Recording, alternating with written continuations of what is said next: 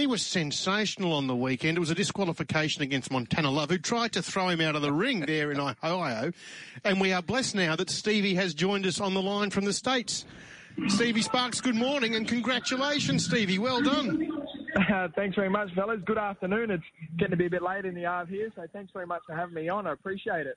So, look, not everyone may have seen it, Stevie, but you're into the 6th round, and from all reports, you were ahead there of Montana Love, and he took exception to something, and he ended up throwing you out of the ring and was disqualified.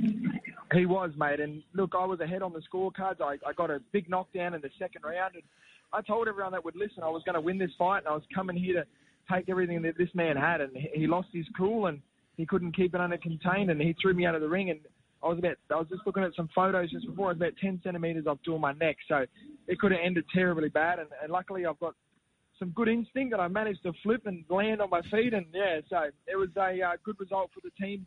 Probably not how we wanted it to end. I felt the fight was really starting to change and I was getting on top of him, but look, that's boxing, and I'm just happy we got the win and we both leave the ring safe and okay. Well, not only, Stevie, did you, as you say, stick the landing outside the ring when you came down on your feet, but you bobbed back up in the ring and you were ready to go again. It was not really the way you wanted the fight to end.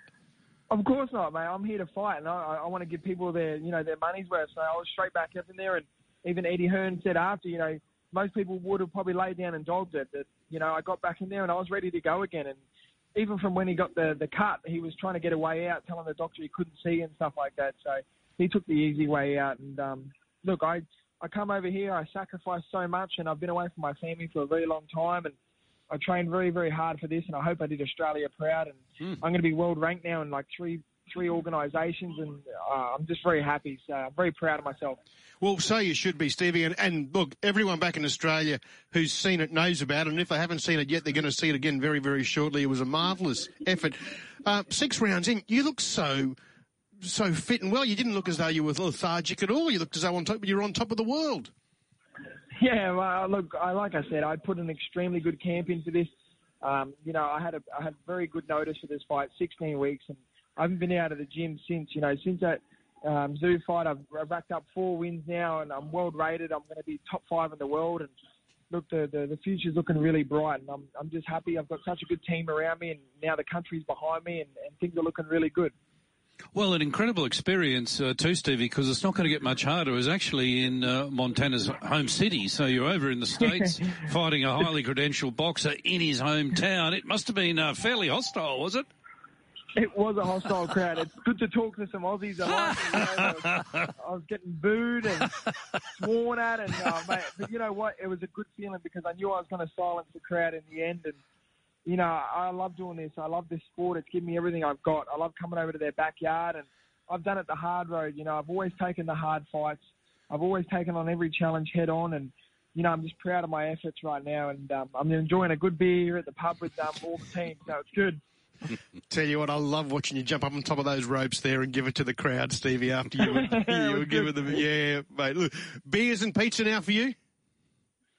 Yes, I'm just having a burger. I had some pizza last night, a few beers, and look, I'm really looking forward to getting back to Australia and just spending summer over there. The weather's nice, and we sit down with the family and have a beer. And look, mate, it's just one of those things like, I've been away for so long and sacrificed a lot the last 16 weeks, so it's just going to be good to unwind. And we're looking to get back in the ring maybe March, April on a big card. So there's some big things on the horizon.